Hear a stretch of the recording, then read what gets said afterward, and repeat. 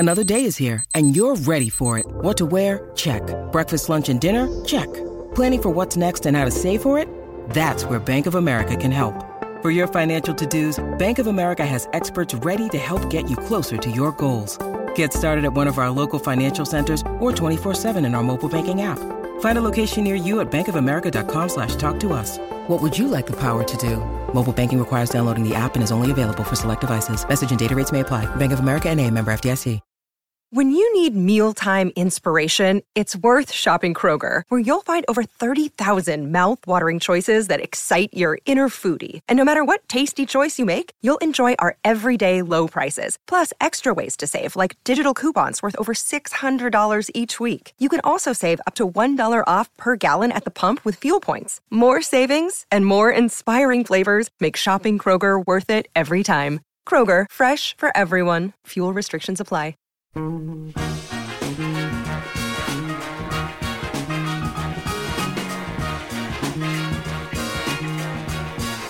Hello, Celtics fans from around the globe or across the flat earth, and welcome to another episode of the Celtics Reddit podcast. My name is Ben Vallis, and I am in your ears all the way from Sydney, Australia, home of the 2000 Olympic Vince Carter dunk on Frederick Weiss, aka the Dunk of Death. Joining me as always from Newcastle, the only man to ever consider buying an Abdul Nader jersey, it's Jackson. How are you, mate? Yeah. Good, mate. Thank you very much for having me, as always. If you don't buy it, we're sending you one. No, I'll rock it proudly. No worries. I've got much love for the Grenada. We'll do. Put me down for one as well. Great intro. Great intro, Ben. You spent a little time on that. I'm impressed. Well, yeah, segue. And back in the starting lineup after a 1-week hiatus, it's our man on the ground in New Zealand. It is, of course, our friend Joe. Joe, what's up? What's up? What's up? Six straight is what's up, boys. We're happy. That's what we're all here to talk about. Right. I think my absence coincided with a win streak, and I'm a little nervous about being back on the pod for that reason. Yeah, man, we'll have to stagger your appearances on the show. We're going to be scapegoat on our hands. Yeah. Coming up, we're reveling in all the glory of the Celtics' continued winning streak, covering the Jazz and Raptors games from the past week. We'll be chopping up all the latest news coming out of Celtics land. Later on, Jackson's going to run us through another classic segment of Opponent Watch, checking in on our very annoying and closest rivals from around the association. And we'll top it off by highlighting some of the top posts from around the Celtics subreddit and looking at our matchups for the week ahead. But first, guys, two freaking awesome wins. Let's start with the Jazz game, a 97-94 win on the road off a deluxe game winner from Jaylen Brown, our 6th straight win, and our 14th double-digit comeback this season.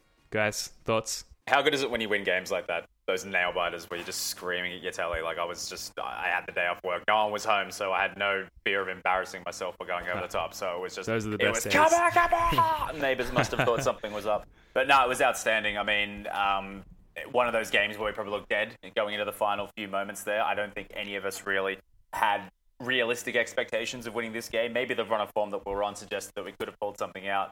But I had my doubts, but bloody hell, they got it done in the end. Jaylen Brown with that 3 at the end. I'm amazed how cool that guy stays. Like, I mean, I think if it was other players on the team, no disrespect to them, they'd probably be a bit more animated, a bit more up and whatnot. But Jaylen's just stone-faced. There's like a hint of a smirk in there. I saw it when Marcus Morris hit the three-pointer against the Blazers. He just kind of almost looks like he's scowling, but there's just a hint of a smirk there. So that guy's ice cold. And that play that they drew up to get at the end there was just a feeling of beauty. I'm sure we've all watched it many, many times. But just the synchronization from when Ojale takes Gobert, that's when Larkin takes off. And he immediately recognizes the open man. So it's like the over-the-head no-look pass. He had Rozier in the corner. He had Brown at the top. Whoever hit it, it was going to be money. You just got that feeling when the play unfolded and got to that point that something was going to go down, and it did. And it was just unbelievable. Yeah, man, it was definitely one of those games where it was one of those games where I had to stop the clock at work and just watch the last 5 minutes. I knew I was not going to be paying attention to anything at work. It was. I think we're probably all in this space a little bit right now where we're, the Jazz made that run, and I was like, if they better blow us out, or else it's going to be a game, and they didn't, and the margin got close. Like I saw it because I was doing the Gamecast thing. I saw they'd blown us out to 11, and then I checked again and would cut it to 4, and I was like, oh well, that's me for the afternoon. I guess I better strap in and watch this. My take was Terry Rozier is a monster in the clutch, and you expect every three that he takes to go down, like in the fourth. He had one play, he had one 3-point attempt in the fourth. Well, he might have missed two, but he obviously went nuts at the start and hit like 3 or 4 straight. And then he had a play, like I was saying to you guys earlier, but it reminded me of Mark Price, if anyone remembers Mark Price. He used to have these sort of plays where he would give the ball up at the top of the key, and he would cut to the hoop, and then he would curl back up to the top of the key off a double screen and catch and shoot a 3-point line, and catch and shoot a 3. And Terry had one of those, and I thought for all money it was going in, but it didn't, and I was stunned.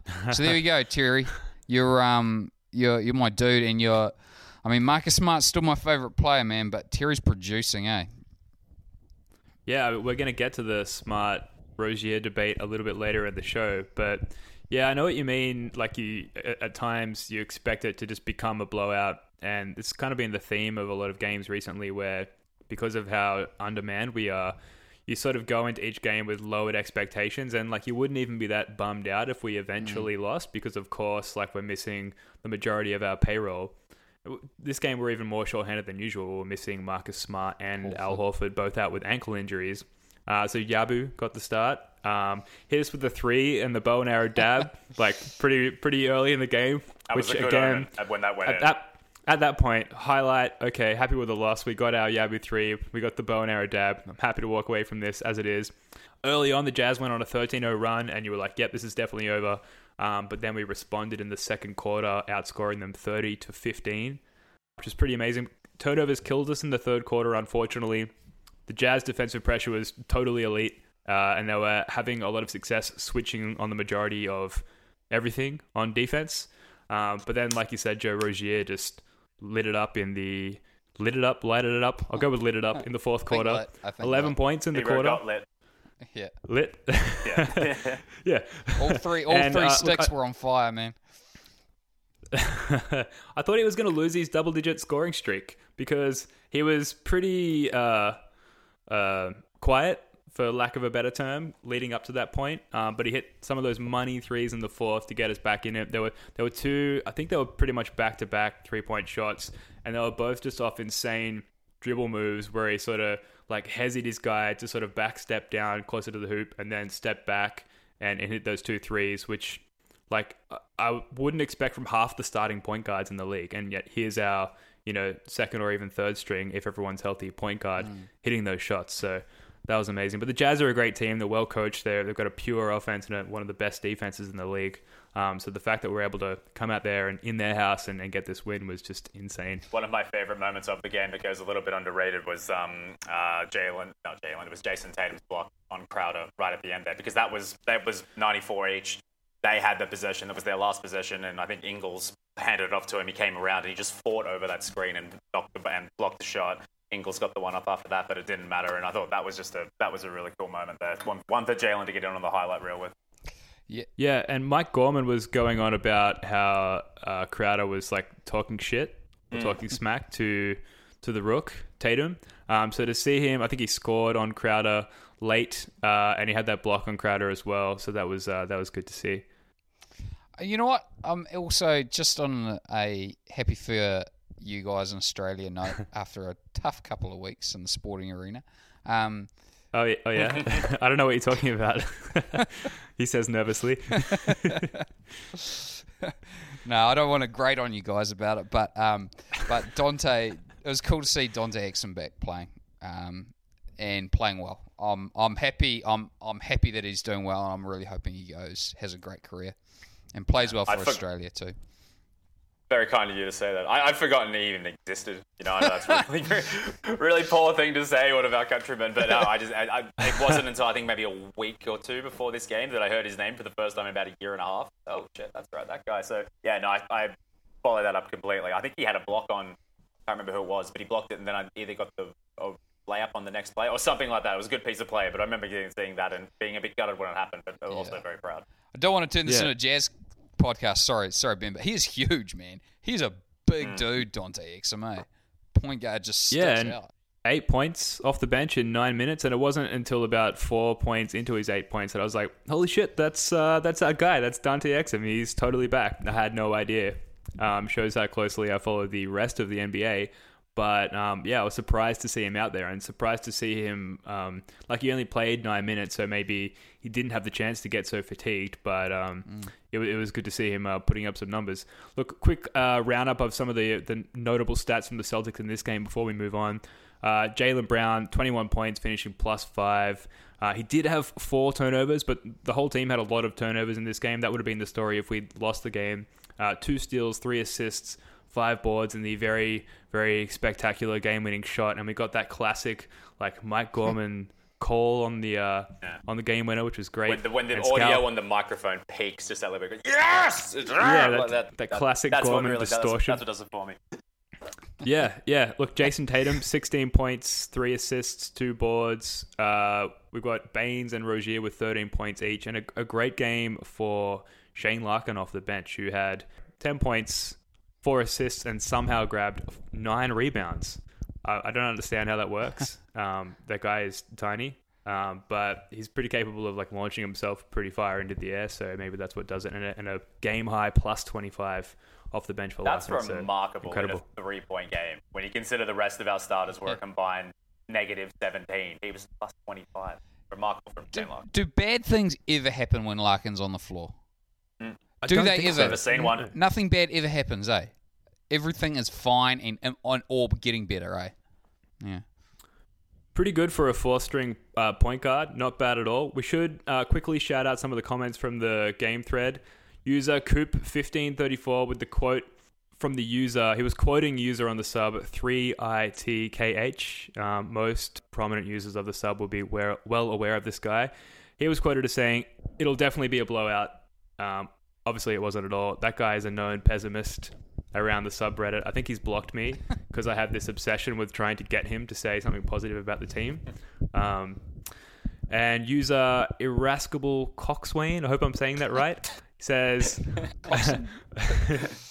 that's what it says.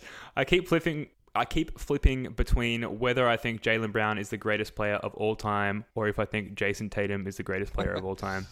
Definitely not hyperbole. Absolutely true. I think that those thoughts are plaguing all of us Celtics fans at the moment. So good call-outs there from the users. We should move on now to the Raptors game. Our 6th straight win, our 53rd of the season, and what a game against those normally very pesky Raptors. Yeah. First, just straight off the top, man, the amount of physicality off the ball I felt really noticeable in this one. It's we had to execute under a lot of pressure. It seemed like it took us a lot to just, with those dribble handoffs are normally relatively unimpeded. It just took a lot more to get our offense into the actions that we normally get. So we really had to execute at a high level because they were chewing up clock. So for me, that was the real pleasing thing, seeing this team respond. And not only a mentally pressured environment, but also there was just a lot of physical pressure on them. That was my observation, top observation anyway. Yeah, I was just amazed how even the game was for the first 3.5 quarters. It was just punch for punch. I don't think there was ever a team that went on a real significant run. I think Raptors got up by 6 at one stage, or were up by 4, but it never really fluctuated beyond that until it got to about that 6-7 minute mark of the fourth quarter. When that 2-3 zone just completely bamboozled the Raptors and no idea how to deal with it. And from there, we just kicked away. And it was that was just such an astute, we'll get into Brad Stevens later, but that piece of coaching, that adjustment that was made on the fly and the results that it produced when the game had been so tight like that. And there was really not a lot on the line, but there now potentially could be going forward that game finished the way that it did. So, that was just an excellent thing to see. And the one thing that really blew me away with this whole game, 4 turnovers for the Celtics, entire game. With the players we've got out, the opposition we're up against in the stakes there, that's remarkable. Yeah, so we had 18 total turnovers, giving up 24 points offset turnovers against the Jazz. 5 total turnovers, like you said, against the Raptors, and only 1 from our starting 5. So an amazing difference. I wonder if that's the Al Horford impact. He just cleans a lot of stuff up, eh? If Al Horford's got the ball at the top of the key, Sorry, Australia / New Zealand, but I feel a lot more comfortable with Aaron Baines, who can sometimes force the issue a little bit. But then sometimes Aaron Baines, Stephen Curry. Yeah, Steph Curry, a.k.a. Aaron Baines. First quarter domination, career high 2 3-pointers, only 1 3 previously in his career. So I think he finished the first, I don't have the stat up here, with like 12 points or something like that. Wasn't very impactful moving on beyond that point, but yeah, like I was cheering so loudly in my lounge room watching that game and just watching Aaron Baines. You mentioned it's been a difficult week for Aussie sports with the cricketing scandal. Tell us more about this scandal. No, that's as far as we'll go. That's as far as we'll go. The US doesn't want to hear it. They're not interested in cricket on Window. But it's a great story. You guys should look it up. Aaron Baines was redeeming my thoughts of Australian sports, even if it was just for a quarter of the game. It was amazing. Yeah. Do you think perhaps he used his beard on like the one side of the ball just to get that extra spin back? Is why his jumper looks so beautiful. I think he's got one of the best looking strokes on the team, along with Jason Tatum. It's just that mid range. It's just when it splashes, that's sweet. So yeah, he had an amazing first quarter. Echoes of Amir Johnson with the like slow to get it up 3-pointer. Three of all time. And also Jonas Valanciunas. You know, the Jonas big slow motion wind up like a slingshot and then bing, 3. Look, you mentioned the 2-3 zone. I've done a lot of reading. Mm-hmm. I've done a lot of reading about a 2-3 zone, and it turns out it's like it's been used in college teams since as early as I think 1976 with Syracuse. But it's not commonly used in the modern NBA because it leaves you incredibly vulnerable to the 3-point shot. Yes. But for whatever reason, it was very successful against the Jazz late in that game and late in the game against the Raptors as well. Kyle Lowry was quoted as saying on the zone D, it had a lot of effect. We were stuck outside. They did a good job in the zone. We didn't make any plays. We had to figure it out, and we just didn't figure it out quick enough. And that was really the story of the fourth quarter. Couple comments on the 2-3 zone. Yes, it's uncommon in the NBA, but I can assure you it's very, very, very common in social basketball in New Zealand. Oh yeah, yeah, here too. Here as well. Yeah, we don't play man to man. We're not fit enough for that.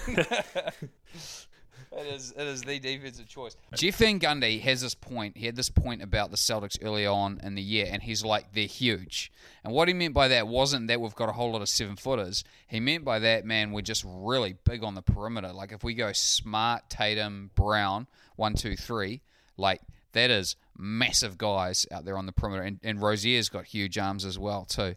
When you got a 2-3 zone, right, the trouble is 2 dudes have to cover 3 spots basically. So you put a 6'9" guy out there like Tatum in place, you know, instead of a guard, and you've got that guy can cover off a lot of ground. They should still be able to beat it in the NBA, to be honest. Like you just set a pin screen and you've got a wide open 3 pretty much every time. But yeah, the Jazz just couldn't deal with it. But if CJ Miles is missing every single shot that he takes, I think he went like 0 for 6 or something like that, and like didn't just barely miss his shots, like really spectacularly. That air ball at the end of the game that they reviewed, it missed the hand by like a meter. Yeah. Well, I was going to say the Raptors are one of those anomalies where their best player is someone who just doesn't have a 3-pointer as part of his arsenal. So even though Ibaka was shooting threes quite well, Lowry can shoot 3 quite well. The fact that DeRozan really didn't have an option when they were in that there, and he tried to like come inside more. Like you want to keep him out of the paint because that's where he was hurting us. And he still got 32 points in the loss. Man, DeRozan was a nightmare. He's an incredible player when he gets in that mid-range with whatever he decides to do. It's normally cash. So the fact that we kind of limited his opportunities in there and kept them out, I'm sure had a knock-on effect that, you know, put us on that run. Yeah, hashtag stats talk, DeRozan, beast, 32 points, 7 boards, 7 assists, and Ibaka, like you said, 15 and 10 with a couple of nice threes there. So when Ibaka was hitting those threes like fairly early, I was like, shit, like we can't win against that. Van Fleet hit his first 2 as well, I think. Yeah, and he looked really good. And like, obviously we've heard a lot about him sort of throughout this season as maybe the spearhead of a very good Raptors bench. That I'll just segue quickly because that speaks to this, and we'll come back to the game. But on the game thread, user tgold55, one of the top comments, our bench just beat Toronto's starters. Our bench's bench just beat Toronto's bench, which that's true. It's not even an exaggeration. That's exactly what happened, and it was great. This is like I think we should bask in this part of the season because who knows what the playoffs may bring. Mm-hmm. This is this may be a peak, and I'm enjoying it, man. Like this is a great time to be a Celtics fan. I'm enjoying it. Yeah, if we can just get past that first round with this skeleton squad, if we can just do that, and surely Coach of the Year Brad Stevens can coach us through that first round against hopefully the Bucks, maybe the Heat. Then we get some guys back. We get Kyrie back. We get Smart back. Hopefully I'm not forgetting anyone else. We get those very critical players back in our squad, and we can make a push for the finals, maybe. There's someone I know you haven't mentioned. Someone who was spotting running around a little bit earlier. But anyway. I don't know. We're saving that for later. Yeah, I know what you're talking about, and I've had a little pep in my step, just like the gentleman you're discussing. But we'll get to that. We should probably just cut back to a few notes very quickly on the game. So we mentioned the 2-3 zone. Finished the game on a 22-7 run. After trailing 88-92, it just seemed like there were consecutive plays there where the Raptors kept trying to get it inside, and it was just Boston interception after interception and fast break buckets, and it was amazing. Yeah, I felt like that's when you really saw, obviously we talked about the zone, but that's when I think you saw real Brad Stevens, coaching, I think, strengths really come to the fore. And he was in a way not only exposing the Raptors team, but was also exposing Dwayne Casey's ability as a coach. Like, we don't want to take any, credit away from what he's done. It's been a fantastic job that they've done in the past few years, in particular this year, and the way that they're playing and the fact that they've gotten the number one seed. They might finish with the number one seed, and they've gained a lot of respect around the NBA. But this whole debate about he's the coach of the year over Stevens is a load of shit. Like, the disrespect. Yes, agreed. I wouldn't say the disrespect, but just the fact that Brad Stevens is almost like an afterthought. Like, everyone's forgotten what happened on the first night. Everyone's forgotten the subsequent 16, 17 games after that. And beating the Rockets, beating Golden State, having a win over Cleveland, the game that we just saw. There's exhibit after exhibit after exhibit of just examples of this. So the fact that that's even a discussion, the only one I could potentially put over him would be D'Antoni, but that's because they've had record-breaking offense. That's the end. They're the number one seed overall. It's the only argument you could give at me. But other than that, it's Brad all day long. And I know this I'm a bit biased, but come on, it's fact. Oh, Jackson, don't sell yourself short. You're not biased. You're an objective observer. Thank you, if Joe. I've ever seen one. Thank you, sir. You're just speaking truth. It's narrative, eh? Like, it's almost like you want to be... To win these awards, you need people talking about you at the right time. That's kind of what it boils down to. And Casey might have made his run too early. Like, there's enough time for the worm to sort of turn back towards Stevens for sure. I think the 6-game winning streak, people had to sit up and take notice because it was pretty remarkable. Yeah. The zone thing though, like it was awesome. I think the Raptors will be well and truly prepared for it come playoff time. Like, they definitely have the weapons to take care of a 2-3 zone for sure. Yeah. Like, they have more than enough shooters. They get another run at it on Wednesday too. So yeah. Be interesting to see. Like, what I don't know. Maybe Stevens will go for a 3-2 or a 1-3-1. No, he wouldn't do a 1-3-1. A 3-2 could be quite interesting. Yeah, or that diamond they sometimes run in out of bounds plays. Yeah. Now, some quick stats, shout-outs, and then we're going to quickly move on to something that happened at the end of the game. I keep thinking that in this injury-plagued stretch of the season, that going into every game, maybe this will be the Tatum game, the game where he drops like 35 and maybe 10 boards, and we see this like epic breakout game. We didn't quite get that from Tatum, but he finished with 24 points on a pretty efficient 9 from 16 from the field, perfect from beyond the arc at 2 for 2, hit all his free throws, 6 boards, 4 assists, 0 turnovers. Great game, finishing +7 there for Jason Tatum.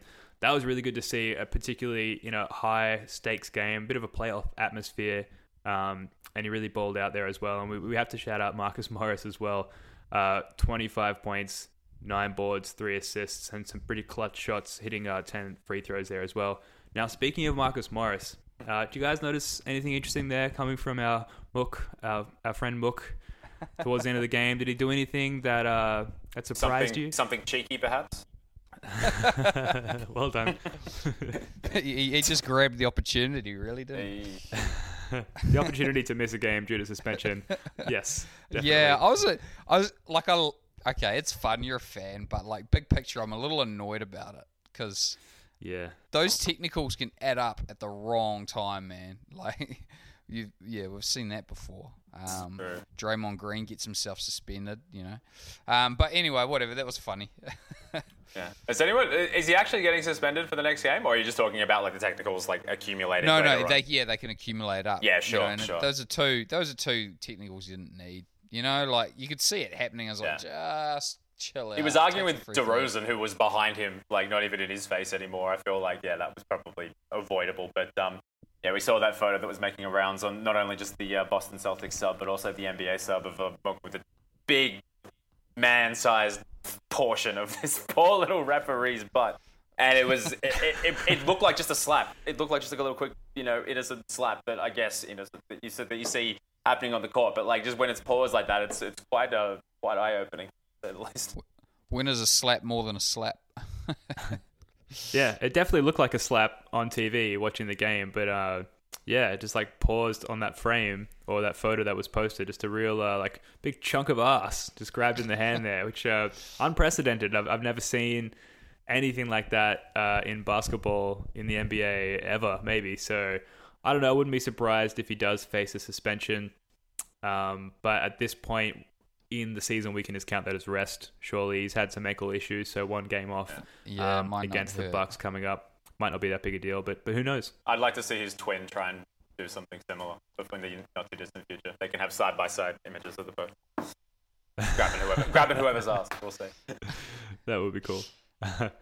Moving on, let's get to some news around the team. Now, something that was posted on the sub within the last 24 hours or so, and no surprises there. Many upvotes, lots of hype coming from all the fans. Submitted 21 hours ago as of the time of recording from user Fever's Mirrors, who is a very consistent content poster on the subreddit. Gordon Hayward has started jogging without the Alter G, and it's basically him running up and down the court in the Celtics practice facility in Waltham there, Massachusetts, and he looks pretty good. He looks pretty freaking buff as well. It's good to see that he's kept in shape there. He did look chunky dude. Yeah. Did you guys watch that earlier today? Of course. Looked like the beep test. Did you guys ever do the beep test in PE? Yeah. It looked like that's exactly what I was thinking. Yeah. Except it was beeping like up and down rather than up and whatever. Yeah, it was slightly different, but it's good to know that they still use that test there. I could basically I'm fucking going nowhere with this. Leave that in. Leave that in. Leave it in. It was the beep test. He runs it, my man. FitnessGram pacer test, according to Burrito Phil on the sub. It's a multi-stage aerobic capacity test, which blah, blah, blah, blah, blah. You have to run at a certain pace and get to the cone, like within the beep intervals or something. Apparently, starting slowly, one of the more difficult things is actually running at that slow, controlled pace. So, I don't know. Someone posted, I think it might have been on RNBA and not the Celtics sub, because you can see in the thumbnail the little mini hoop in the background, and someone posted something along the lines of, oh man, like they've still got Isaiah Thomas's equipment in the gym after all this time. Which is just very savage, but pretty funny. Poor little dude. Indeed. Moving on, a quote coming out of ESPN on the Kyrie situation. Celtics coach Brad Stevens said he got his first peek at Kyrie Irving since the All-Star had surgery last week to remove a tension wire in his left knee. Saw him on Friday. Spend a lot of time with him. His spirits are good, Stevens said. Bending and extending his knee on a training table. No on-court videos, no 360 dunks, just extending his knee on a training table. Irving's out for the remainder of the regular season, and our team, the Celtics, have said recovery would take 3 to 6 weeks. So it's good to see that, I don't know, he's somewhat mobile and he's in good spirits. Guys, do you think he'll be back anytime during the first round, or we're going to have to wait a little bit longer?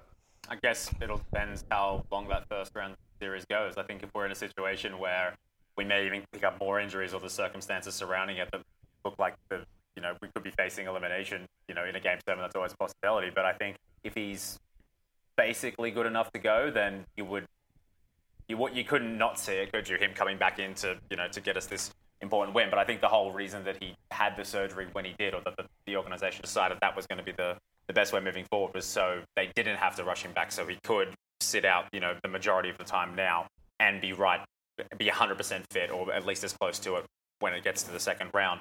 So if he needs to come into the first round, then, obviously if he's willing to go, he will. But, I mean, I would have my doubts that we wouldn't be seeing him until at least probably the second round or midway through that. I'm going to stick with my convictions. He's coming back. He's coming back. He's coming back. I've got to stay with it. Otherwise, I can't respect myself. I can't back down now. Wait, are we talking Kyrie or Hayward here? Oh, sorry, Hayward. Oh yeah. Well, yeah. Of course, both of them are coming back, right? Like, right, guys. Right. Someone posted on the sub the new meme is now 423 instead of 323. So just like advance it a month, and we're back. We're back. Just with make the it new 420. Just be done with it. Make it the premium meme. It's interesting seeing news of Kyrie. Like the kind of hasn't been a lot coming out about his situation since it was reported that he was having the surgery, and because of like all the Terry Rozier business and Shane Larkin and the whole Scary Terry, Scarence Terrence like brand taking off. When I first saw something on Kyrie, I was like, oh yeah, like remember Kyrie Irving, like our all-star starting point guard, like that amazing player that we signed and have him for next year as well. It's funny how quickly things move on in the NBA, and although he's there recovering and on his way back to our starting lineup, it's going to be weird when he does, because we've hit such a groove with this current unit, and to see Terry like relegated to the bench at least to start the game, it's going to be odd, I think. Yes. Yeah. It will be interesting to see how his rhythm is affected by it. I'm encouraged because the streak kind of. I think he's a confidence player, and I think once he's got confidence, he's good. Like his streak kind of started when he had that opportunity to start, and then when he went back on the bench, it continued as per. So I think it'll be fine, but it's not certain, is it? No, certainly not. I was going to say, it was touching on that we haven't really had many updates on the Kyrie situation since he had the surgery. It was, when I did see the update, I was like, oh, that's right. I had forgotten about him just slightly. It's because, the streak that we've been on, we haven't missed him, have we? I mean, we certainly could have done with him in a few of those games just to make it a little bit, easier on the adrenaline there. But beyond that, I mean, I think they've obviously carried themselves so well, his replacements, that, there hasn't been an obvious Kyrie-shaped hole in this team as of yet. I think the first round, if it's going to come up anywhere, it might come up there.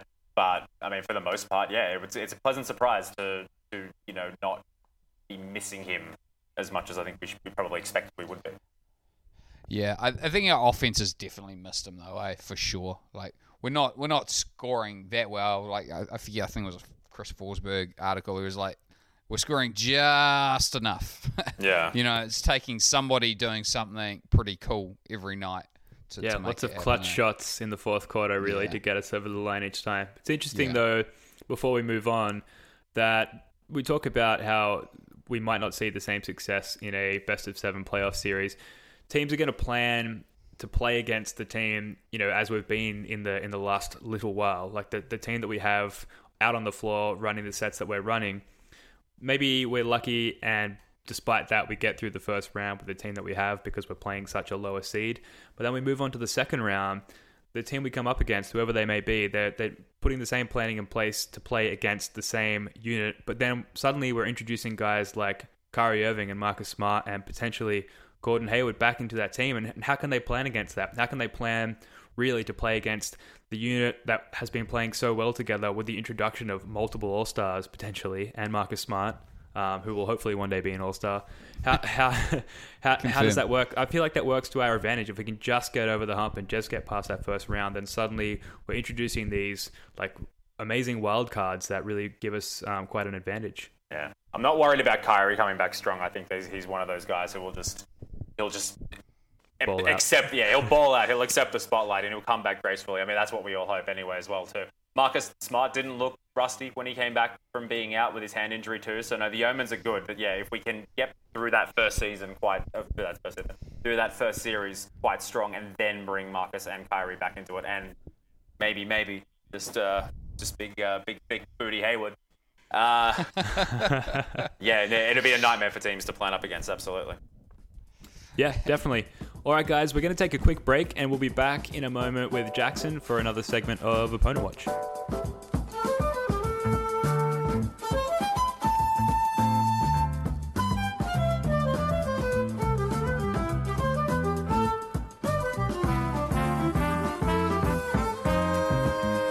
All right, it is now time for Opponent Watch. That was an explosion at the end.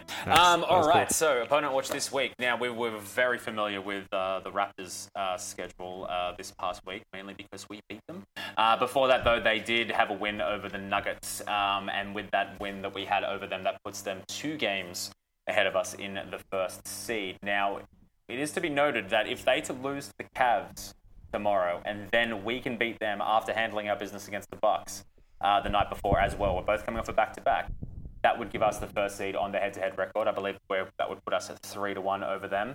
And yeah, I believe you are correct, Jackson. Thank you, Joe. And yes, that would give us the number 1 seed. So, do we think it's possible? Have the wheels fallen off Toronto enough at just the right time for us to snag that first seed? What do we reckon? Yeah, I mean, they couldn't even beat our bench. And their bench couldn't beat our bench's bench. They got our bench, basically. Yeah, I think the wheels are firmly off the Raptor wagon, and that puts me in good stead to believe that we can take the first seed from them. I don't know. Joe, what do you think? I don't think the wheels are off the Raptor wagon. I think they're going to be playing 2 really good teams this week, and they're going to have to, you lose 2 games in a row to, well, I guess it's 3, might be 3 now. You lose 3 games in a row to good teams, the wheels aren't necessarily falling off. You just got beaten by 3 good teams, and it's definitely a possibility that we'll be having a look at that 1 seed. There's a lot of games that have impact on seeding positions this week. It's going to be a fascinating week. Absolutely. And also, their following game after the Celtics is the Pacers and the Magic. Now, you would assume they would probably, even though you would assume the Magic they would knock over, as they would be they're well in tank mode. But the Pacers are an interesting one because they're still within a shout, I think, for the 4th seed. So again, if they're coming off, mate, they're in a shout for the 3rd seed. They are in a shout for the 3rd seed. They're a game back on the 3rd seed. There. Yeah, so that's going to be a game that has things on the line. Absolutely. Yeah. So Indy's a little bit of an outside shot to me to get up to that 3rd seed. I think Philly's gonna. Well, I've said in the past before Embiid got injured that I think Philly's going to get it. If Embiid wasn't injured, I would say for sure. So I think Philly's for sure going to get to 49 wins and most likely 50. So that means that Cleveland is going to have to beat one of... So they're playing Toronto, Washington, and Philadelphia coming up this week. They're going to need at least one of those games to be in a tiebreaker situation with Philly, as far as I can tell. That's going to be an intriguing game, isn't it, when they visit Philly? I don't know what the day is, but yeah, it's coming up this week. That's this Saturday our time, so Friday for over in the States. Yeah, big time. It'd be interesting to see what kind of Cavaliers team we see going into that game, because they've definitely taken their foot off the accelerator for a few of these games, but then we've seen them turn it on again. So the win they had over the Raptors about a week or so back, you could tell they were really amping up for that. But like, obviously the Heat, they did have Kevin Love go down, and Kevin Love's their record with him versus without him is staggering. So he went out for that game and they did lose. But then they went on a winning streak against the Hornets, the Pelicans, and also the Mavericks. So LeBron's been doing his best Russell Westbrook impression as of late, averaging a triple-double all throughout March, and I think he's getting done in April as well. I guess the elephant in the room is, no matter how good we do in our first round, and the second round, we'll see, we're inevitably going to have to take on LeBron, you would think, unless someone else can do the number on him, which we think is probably not realistic. Man, I think, look, I'm sticking to it. I think they're going to be the 4 seed, and I still think Toronto's going to be the 1 seed, even though it's a chance we are going to be there. And I think Toronto, I'm looking forward to Toronto, Cleveland, and the Celtics Sixers in the second round. That's what I'm looking forward to. Yeah, it's definitely the best case scenario if one of the Raps and Cavs at 1 and 4 can take care of themselves, take care of one another. And whoever comes out the victor is nicely battered and bruised to go up against us, ideally, in the conference finals. Having said that, I don't think that Philly are going to be an easy beat in that second round if it does turn out that way. Obviously, they'll have a healthy Embiid back at that point. Ben Simmons, hails from Newcastle at some point in his life. He's obviously been beasting and getting a lot of triple doubles and wins and all of that. So it's going to be interesting. But ideally, if we can leave it to the Cavs and the Raptors to take each other out in that second round, that would be the best for sure. Yeah, it'd be hard to argue against that situation because I would feel very, very comfortable going up against the Raptors in a series. I wouldn't say very, very comfortable. That's probably overstating it a bit, but I would feel much better about it. Yeah, I absolutely would. Here's the thing. Relative confidence. Here's the thing. The one thing that Philly doesn't have is real playoff experience for that unit of players. Yeah, so I think if the wheels start to fall off just a little bit or something starts to go wrong, it wouldn't surprise me if they just fell to pieces. They might also ball out. They might just, relish the spotlight, and it could just be this wave of momentum that carries them on a deep run. The Raptors, historically, we know what they're like in the postseason. They have not been very good historically. They haven't really got it done. We haven't seen DeRozan or Lowry really step up. However, this is probably, I'd say arguably, this is their best season, their best regular season so far for the pair of them. So if they are going to come good, you would probably think it would be this season. But just historically, I mean, if those are the three options for the second round, I mean, I'm putting Cavs at the bottom of that list, and I would love to pair them up against the Raptors, and I would take on Philly. Just my personal preference.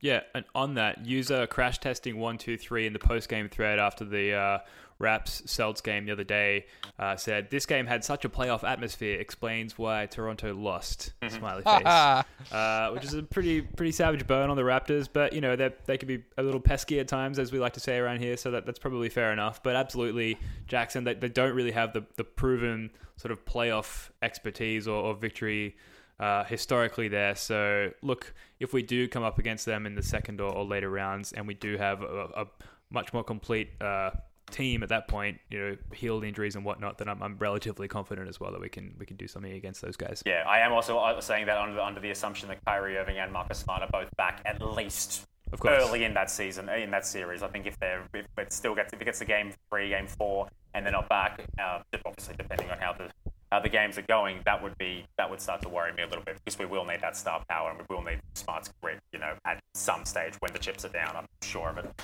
So as it currently stands, it's all good, man. We got Shane Larkin. Yeah, don't worry about it. Terry, 50 points a game. We're good. Yeah. It'll take care of itself. I got the faith. So yeah, as it currently stands, the Heat is our opponent in the 7th seed. However, as we were just talking about briefly, a lot of things can fluctuate over the next 6 games. The Heat, they have a back-to-back against the Hawks, firstly in Miami and then in Atlanta. So you would probably assume they would get both of those against the tanking Atlanta outfit. The Bucks, who are our next opponents, currently in the 8th seed, they've obviously got to play us. Then they play the Nets and also the Knicks. So you definitely see them winning the last 2 of those games. Whether or not they do it against us, I mean, I think that'll depend a lot on what position that we approach that game from. Are we going to save our energy and try and beat the Raptors, if that helps us in any way, shape, or form? Or should we try and win both games, just push it all the way, and try and get that first seed? What would you guys think?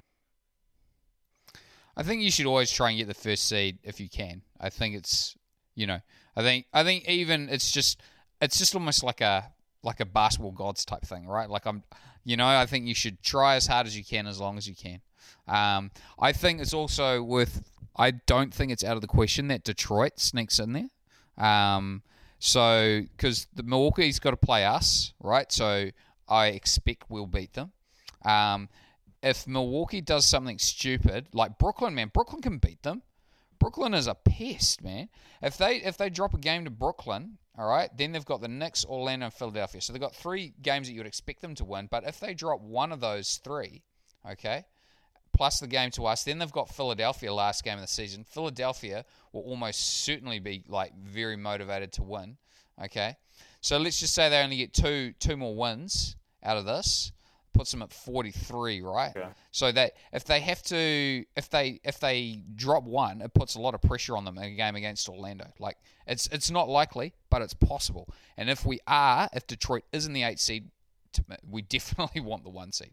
So that's my take. Definitely.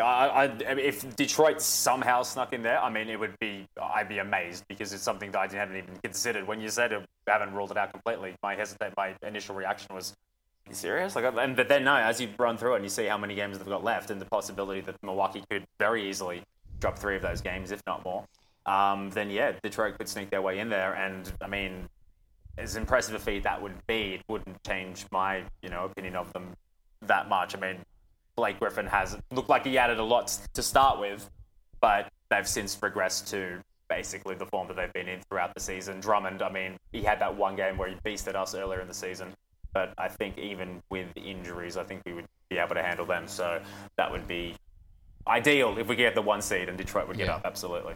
It's an outside shot. They'd have to beat Toronto and Philadelphia.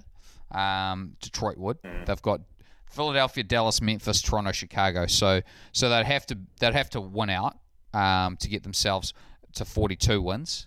And Milwaukee would have to really stuff up and drop 2 of 3 to Brooklyn, New York, or Orlando. It's possible. It's possible. Not likely, but possible. Definitely, yeah. And I mean, even with Detroit in there, I mean, obviously you would rather Detroit, but realistically, I mean, going up against the Bucks, it's something that I wouldn't necessarily be too concerned about. Giannis can definitely ball out and is someone to be absolutely not taken lightly. A Bucks series would be really interesting for Ojale, who had some really good moments against Giannis early on in the season, if you guys remember. I think that would be one of those ones. You know, that's the cool thing about the playoffs, is like Gerald Green just emerged against the Bulls as a key player, and then went promptly back into cotton wool. Yeah, it's going to be interesting to see who comes out of the fold there. Like you mentioned, Gerald Green last year, who some would say saved the series for us there against the Bulls, where we were looking a little stuck there after a couple of games, and it probably wasn't Gerald Green himself, but it was certainly the change to the lineup that was needed to spark the offense and get us over the hump there against Chicago. Semi Ojeleye definitely had some good performances against Giannis earlier in the season, so if he can be the Giannis stopper in a series against the Bucks, that's definitely something I put my money on for sure. If he does that, can we call him the anti-Antetokounmpo? Oh, the label's there. It's just waiting to be slapped on. Come on, Semi, claim it, man. Claim it, mate. It's there for you. Moving on, before we get to the upcoming games in the week ahead, we're just going to discuss some of the top posts from around the Boston Celtics subreddit over the past week. Top post over the past week was Jaylen Brown's game winner against the Jazz. We're not going to go over that one because obviously we talked about it at length earlier in the show. But one of the runner-up top posts from the sub over the past week was one Marcus Morris on Boston fans. I think they liked me, but now they're starting to love me. Guys, thoughts on Marcus Morris? He's growing on me. I still am not like a lover of his game, but there was a moment, I don't know if you remember, we had a scrambled situation with late clock. Marcus Morris in the left corner did a one dribble pull up fake, and he drew a foul, and we got 2 points out of it. And it was a really needed 2 points, and that's just what he brings. Sometimes you just need dudes who can put the ball in the bucket, in difficult circumstances, and he really brings that. So I'm glad he's on our team. Yeah, I think it's a shared sentiment from probably the majority of the Celtics fan base. I don't think anyone was really in love with him, or he was really endearing himself to the fans for whatever reason. I think it just comes down to his demeanor. He's a very sort of stoic dude. He doesn't really, pump the crowd up, at least not from what I've seen. But his game has just shouted out all doubters of his game. He's been getting 20 plus points the last 5 games. Really rather quietly. I mean, obviously there was a big winner against Oklahoma. There was that big clutch 3 against Portland as well. But I mean, he got 25 against the Raptors, and you can just watch his highlights and you can see that he was here, there, and everywhere. But for the most part, he wasn't the scene stealer. Really, he wasn't front and center, the star of the show. But he just goes about his work in such a professional and clinical manner that how can you not hate him? How can you not like him? Yes, love him, love him. I love that step through move he had on Ibaka. I don't know if you remember the one he got the and one at the end of the game. He totally traveled. Several step through. He travelled, but he only travelled because he went 1-2 on the land. Like if he'd had a jump stop on the land, he would have been sweet for the step through. Made it look good too. I love that move. Yeah. I popped over to the Raptors subreddit for that moment just to see what the reaction was, and it was. I bet they were indifferent. They were livid. Yeah. But it was great. I was loving it, and I didn't comment. I wasn't that guy. I just I was there and watching what was happening in their sub, and it's very entertaining from the Celtics subreddit perspective. That was posted to the sub, I should say. Give credit where credit's due, by user Royal Ramble. One of the comments on the thread by user Datstar Bowable Hope I'm saying that right. Mook is like a larger, more versatile J.R. Smith with actual defense and basketball IQ. And to think I thought he was Crowder 2.0 coming when we snagged him. Lol. Yeah, I don't know. Good comp. Yeah, I mean, a larger, more versatile J.R. Smith with defense and IQ. Like, is that just not everyone bigger than J.R. Smith who can still kind of shoot? Yeah. I guess streakiness. Like maybe they're talking about the personality a little bit there. Yeah, a little bit. Yeah, I guess although J.R. Smith seems like a little more kooky than Marcus Morris. Yeah, he's not grab-assing a bunch of the referees, but yeah. He'll untie his shoelaces, though. He's not throwing soup either, though, so, there's trade-offs. Yeah, true. We talked about on an earlier episode how Mook Morris takes like Paul Pierce kind of shots where he just kind of ISOs and pulls up, and he's always under heavy defense, hand in his face kind of shots, and he just pulls up. And at first, when we were getting used to him, it was like, no, man, don't take those shots. Like, you're stopping the offense, as we've said here earlier. You're killing the flow of our offense. And then he starts to make them, and then he starts to make them consistently, game after game. And then he starts to make them in the fourth quarter in crazy clutch situations when everyone's injured and he's winning us games. And all of a sudden, it's like, just feed this guy the rock, man. Like, give him the ball and let him do his thing. It's amazing for me that the psychological turnaround and how much more comfortable I am with him, getting the ball in these clutch situations and going to town. Yeah, enjoy it though. Like, it's not going to last. It can't. Always like bringing me back he's down a veteran. He's a veteran. He's a veteran, and his production will return. He will regress to the mean. Yeah. I feel. But great. We've needed his contributions, and I'm very grateful for them. I feel like his regression is going to come the day he stops having Brad Stevens as a coach. Now, don't want to say that he's not working on his game or he's not doing anything, to make himself the best that he can. But Brad's got a history of these players coming in. He turns them into stars. They go off, and they regress back down. And I'd love to see Marcus Morris put up those kind of numbers with us for a long, long time. That would be fantastic. But I think realistically, he's going to be shown the door sooner or later. And I think that's when he'll go back. That's at least when I hope the regression happens, if it happens, when he's not in a Boston uniform. So. Now, the next top post on the subreddit over the past week, 2 days ago, posted by Fozzie24. Look, out of the two of you, Joe and Jackson, which one of you does the best Russian accent? This is from a tweet from Janos, Celtic fan favorite. Oh, this is great. I'm assuming he's Eastern European or Russian. I might be able to do it off memory. Raptor number 0, very mad. He will shoot number titles of Raptor. Yeah, I imagine him. He's like John Malkovich in Rounders, like that kind of Russian, maybe with like an Oreo. Yeah, classic Janos tweet. Skyrocketed up to 715 votes, upvotes on the sub as of the time of recording. And then Fozzie posts immediately, mods, please don't delete, to which they agreed shortly after, which is great. It's good to see this kind of content on the sub. And awesome shit talking from who I guess is an international fan, although there is some conspiracy talk you were saying earlier. Who are the top candidates as to who could be Janos? I've heard a rumor that it's Danny Ainge.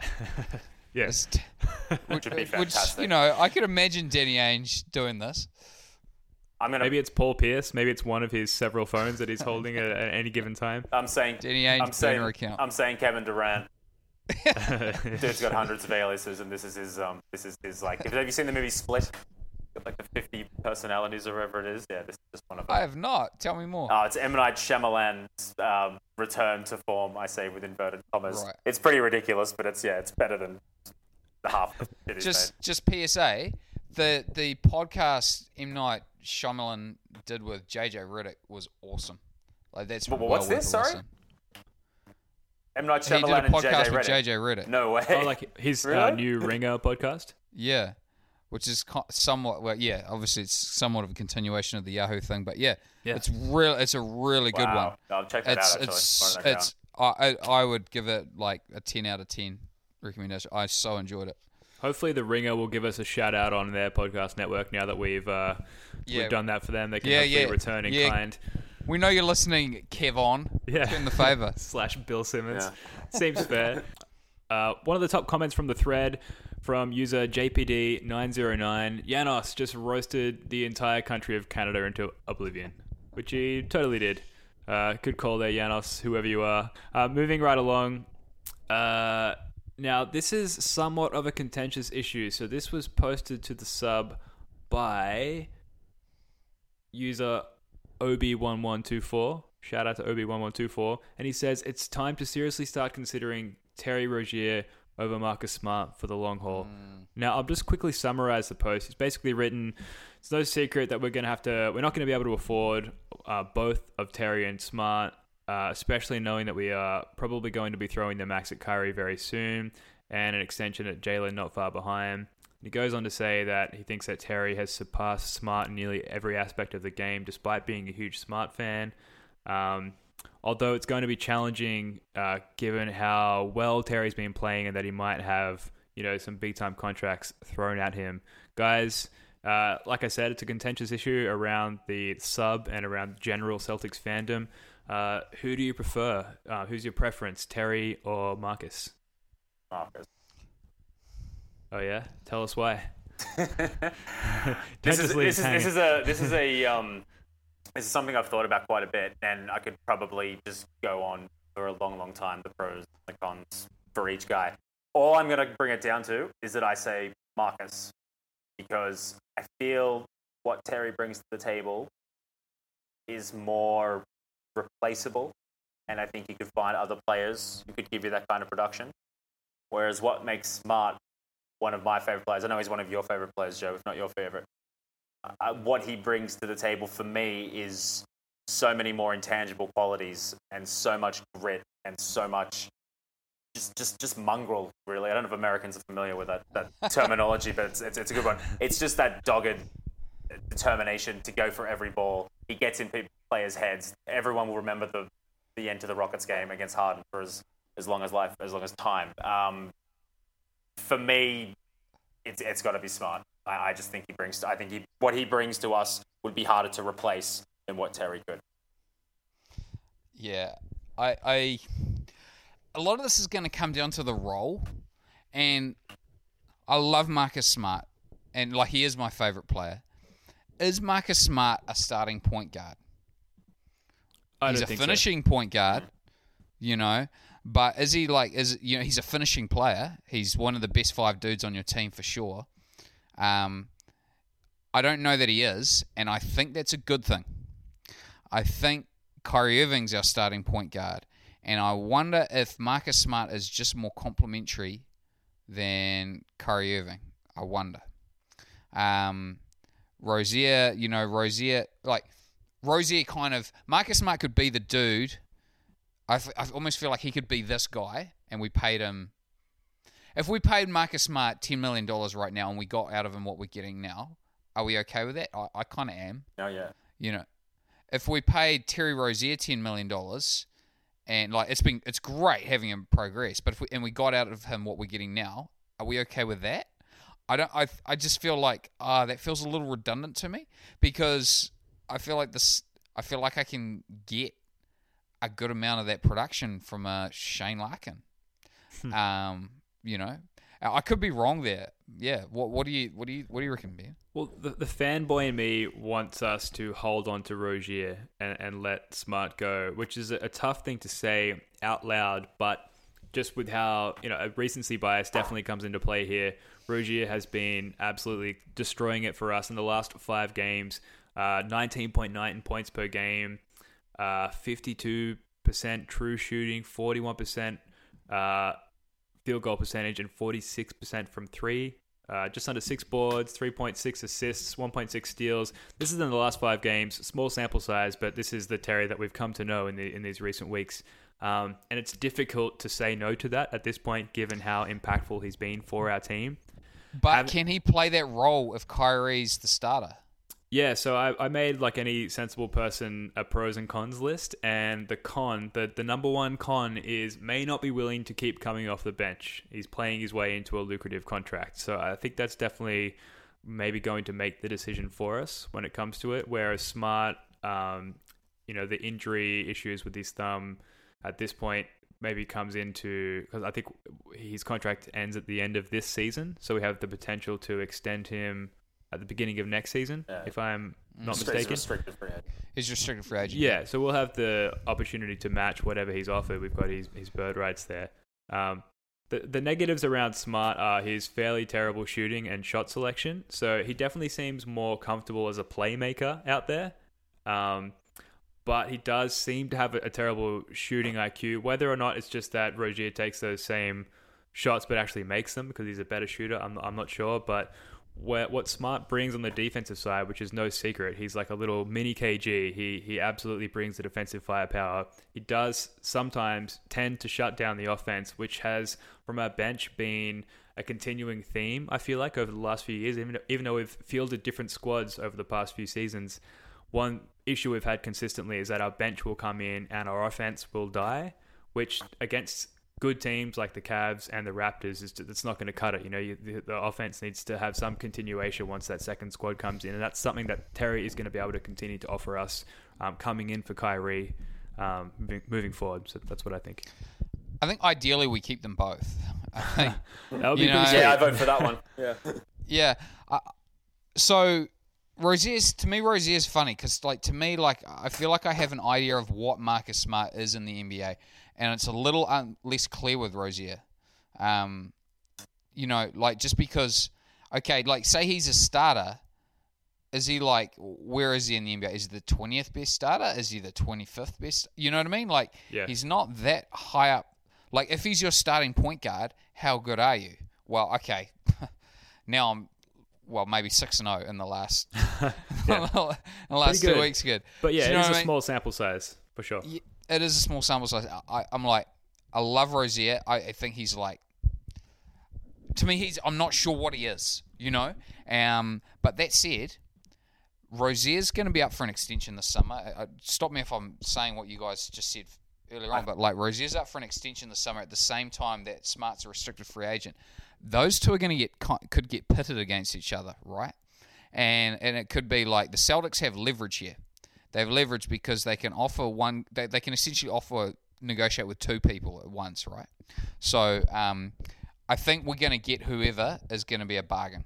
That's my take on it. If Rozier's willing to take a haircut on an extension, then we're probably going to wind up with Rozier.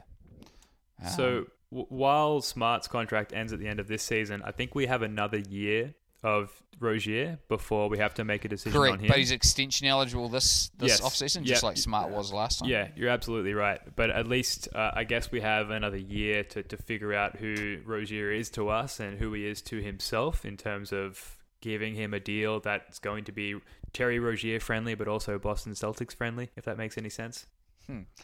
This is a very interesting time to negotiate, though, right? Because there's enough known that we know we want to keep him, but there's enough unknown that we're not quite sure what he's worth. I feel like we kind of have an idea of what Marcus Smart's worth and what he is, and it's just kind of come down to, can he get a better offer elsewhere? Yeah, I feel like the market's going to be more open for Rozier than Smart, personally. I think really savvy GMs would probably see more in Smart than they would in Rozier. This is just my personal opinion here, but I think there'd be more of a market for Rozier. I don't know who would be in the market to get a starting point guard. I mean, there was a Suns fan on the sub earlier today, Action Jackson Bender was his name, and he was asking about a Rozier trade, and he listed, some of the assets that they have. I see him probably getting traded, to be perfectly honest. I think I'm leaning towards them keeping Marcus over Terry, and I see them trying to get maybe some more assets or maybe, a like-for-like sort of situation from him. But, I mean, that's just how I feel it's going to end up.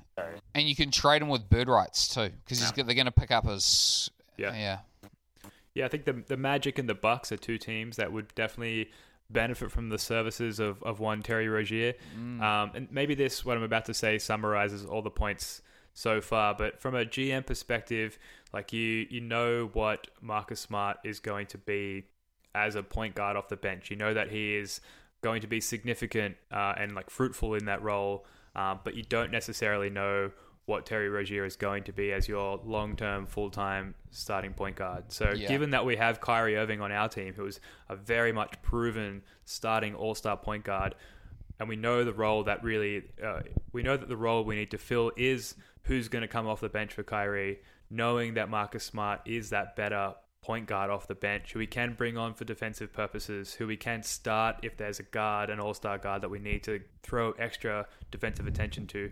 Maybe for that reason, Marcus Smart is the guy that we need to hang on to. Yeah, and hey, maybe Rozier's actually the better player too. You know, and as much as Marcus Smart's my favourite, maybe Rozier is actually the better player, and that's why we can't keep him. You know, if it comes down to it. Yeah, and that's definitely the sentiment and the general consensus through the comment thread on that post. So it made for a pretty healthy discussion. I recommend jumping onto the subreddit. Posted by, like I said, Obi1124. You'll see it if you sort by top posts of the last week. A lot of interesting discourse and discussion there. We should move on as we're running out of time. Posted a day ago as well, user ZachHotch7. Hope I've got that right. Posted a thread, Celtics best plays of the year. I ended it with that inflection because it's a question. Now, user Brad Stevens posted the top comment on that thread with a massive list of streamable videos covering all of the top Celtics plays over the season. Highly recommend hopping on that thread and checking it out. It's a really well put together list and very user friendly in that they're streamable videos, and you can just click on the play button. They'll expand on your device or computer and play for you there. And they all appear to be chronologically listed. Just going through it now. So by player, yeah. By player, yeah. So interesting stuff. Guys, have you had a chance to check that out? I watched all of them. I watched every single one. And it just made me realize how good of a season we've had so far. Like, I mean, obviously, given the trade and how everything went down in the offseason, the expectations that we had when they shifted, when Hayward went down, and everything that's happened since, you know, it's easy to get kind of caught up with, you know, the situation that we're in, even though it's been really good as of late. But I think regardless of what happens this season, you have to look back on like what we've done, the highlights that we've had, and the moments that, you know, I'm certainly going to remember for a long time. It's been an amazingly eventful season, and we're going through those plays is just, it's a joy to relive those. Joe, do you have a best play of the year in mind? For me, it's got to be Smart drawing the offensive foul on Harden. Yes, yeah, that was mine too. Amazing stuff. Yeah. It's been a great season. It's a found money season. We've been playing with house money as Celtics fans for like 3 years straight now, you know, and it just continues. Yeah, it was pretty tough early on there. Obviously, the Hayward injury, and then the very next day, the loss to the Bucks. Segue, moving on. Upcoming games over the next week. Tomorrow, or today, by the time you're listening to this, April 3rd, we're playing in Milwaukee against the Bucks. Now, we're 2-1 against the Bucks across the season, although, like I just mentioned, the first loss doesn't count. That was the day after the brutal Hayward injury. Last time we played, Giannis scored 40 points and we still won.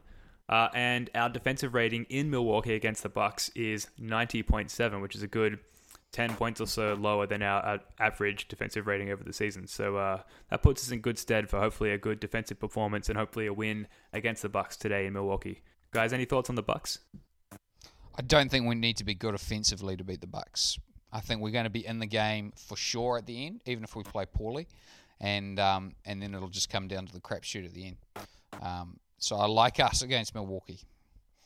I like us too. I mean, I think the momentum that we're on now, you feel like it's going to end sooner or later, but that doesn't mean it has to. I think the squad would be absolutely full of confidence, and you know, the next two games potentially could decide, as we went through earlier today. The number one seed. So I think they know what's up. Milwaukee, no doubt, is fighting for their own seeds. You know, it would be interesting to see who they would want to place. They probably would rather take on us, you know, minus Kyrie and minus Smart and all that. But I like our chance. Yeah, so many games we've gone into recently, as you sort of just touched on there, Jackson. Every game going into it, as a fan, you kind of think, surely we can't win this game as well. Like, surely our luck has run out and we can't continue to win. You know, even as far back as the OKC game and then the Portland game and then the Jazz and then especially the Raptors the other day. And even going into this Bucks game, it's like maybe they're not as good as some of the teams we've beaten recently, but surely, you know, like, we can't keep doing this. I know that Rozier is only probable heading into this game, or questionable even, because he tweaked his ankle in that pretty scary fall after that layup attempt. And Mook is possibly facing a suspension, although we haven't heard anything about that up until this point. But, you know, it just brings the question to mind, you know, some doubt, surely at this point we can't continue this winning streak. That would be our 7th in a row, although who knows. Now, another game that surely we can't possibly win is the day after, April 4 at Toronto. Last time we played in Toronto, they killed us. We lost by 20 points, 111 to 91 points. That was the worst game of the year. That was a brutal game. We're 2-1 against the Raptors this season, so even if we lose, we come up 500 against them, which for such a pesky team, a pesky, sometimes annoying fan base, to end the season with no team having the advantage in terms of shit talking, I'd be happy with that personally. Guys, any thoughts heading into Toronto tomorrow? I think a lot of it hedges on the game they play against the Cavs the day before, and I think it depends a lot on the result that we get against the Bucks. I think if we win and they lose, it's going to be a completely different atmosphere than if we lose and they win.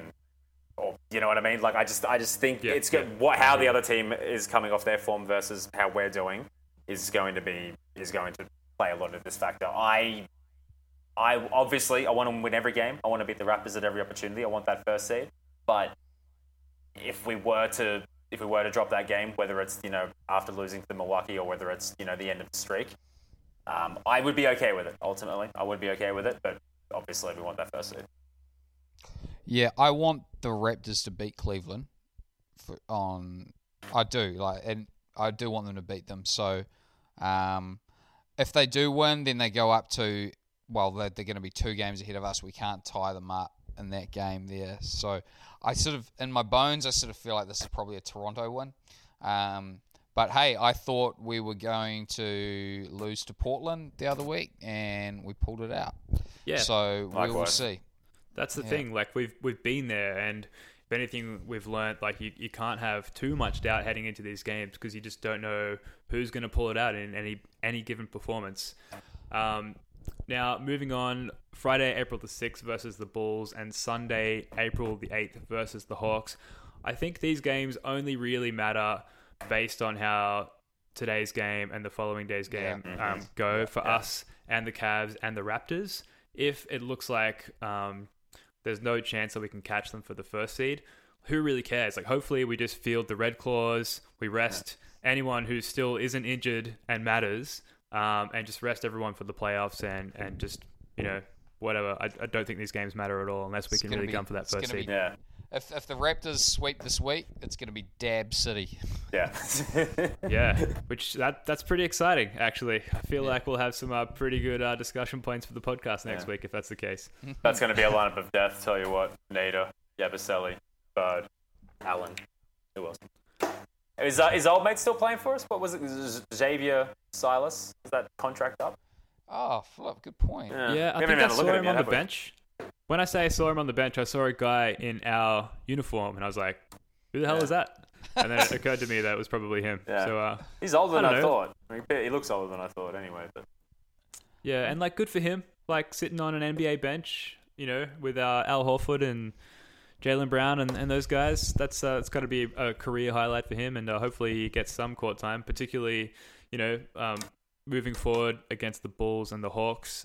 If it does end up that we can't really go for the first seed, then I will probably see a lot of Mr. Silas there. So who knows? 4 quarters of garbage time coming up. How sweet would it be to get that 10-day contract and have official NBA gear that's actually your name on the back of it? Yeah. That for me would be the coolest thing in the world. A 2K character that you can hack the ratings on and dominate. Courtside seats. Listen to Brad call the whole game. It'd be amazing. Not bad. All right, guys, that just about does it for another episode of the Boston Celtics Reddit podcast. Thanks again for joining us this week. We'll look forward to seeing you guys in a week's time. Please remember to subscribe to and rate our podcast 5 stars. We're available on the majority of all podcasting platforms, so please get on there and subscribe and rate us. It really helps us out as we are a fairly new and upcoming podcast. Looking forward to the games we've got coming up this week and to seeing you guys in a week's time. Joe, Jackson, thanks again for joining us. It's been great. Cheers, guys. Thanks, guys. It was fun. Cool. We'll see you guys soon. Peace.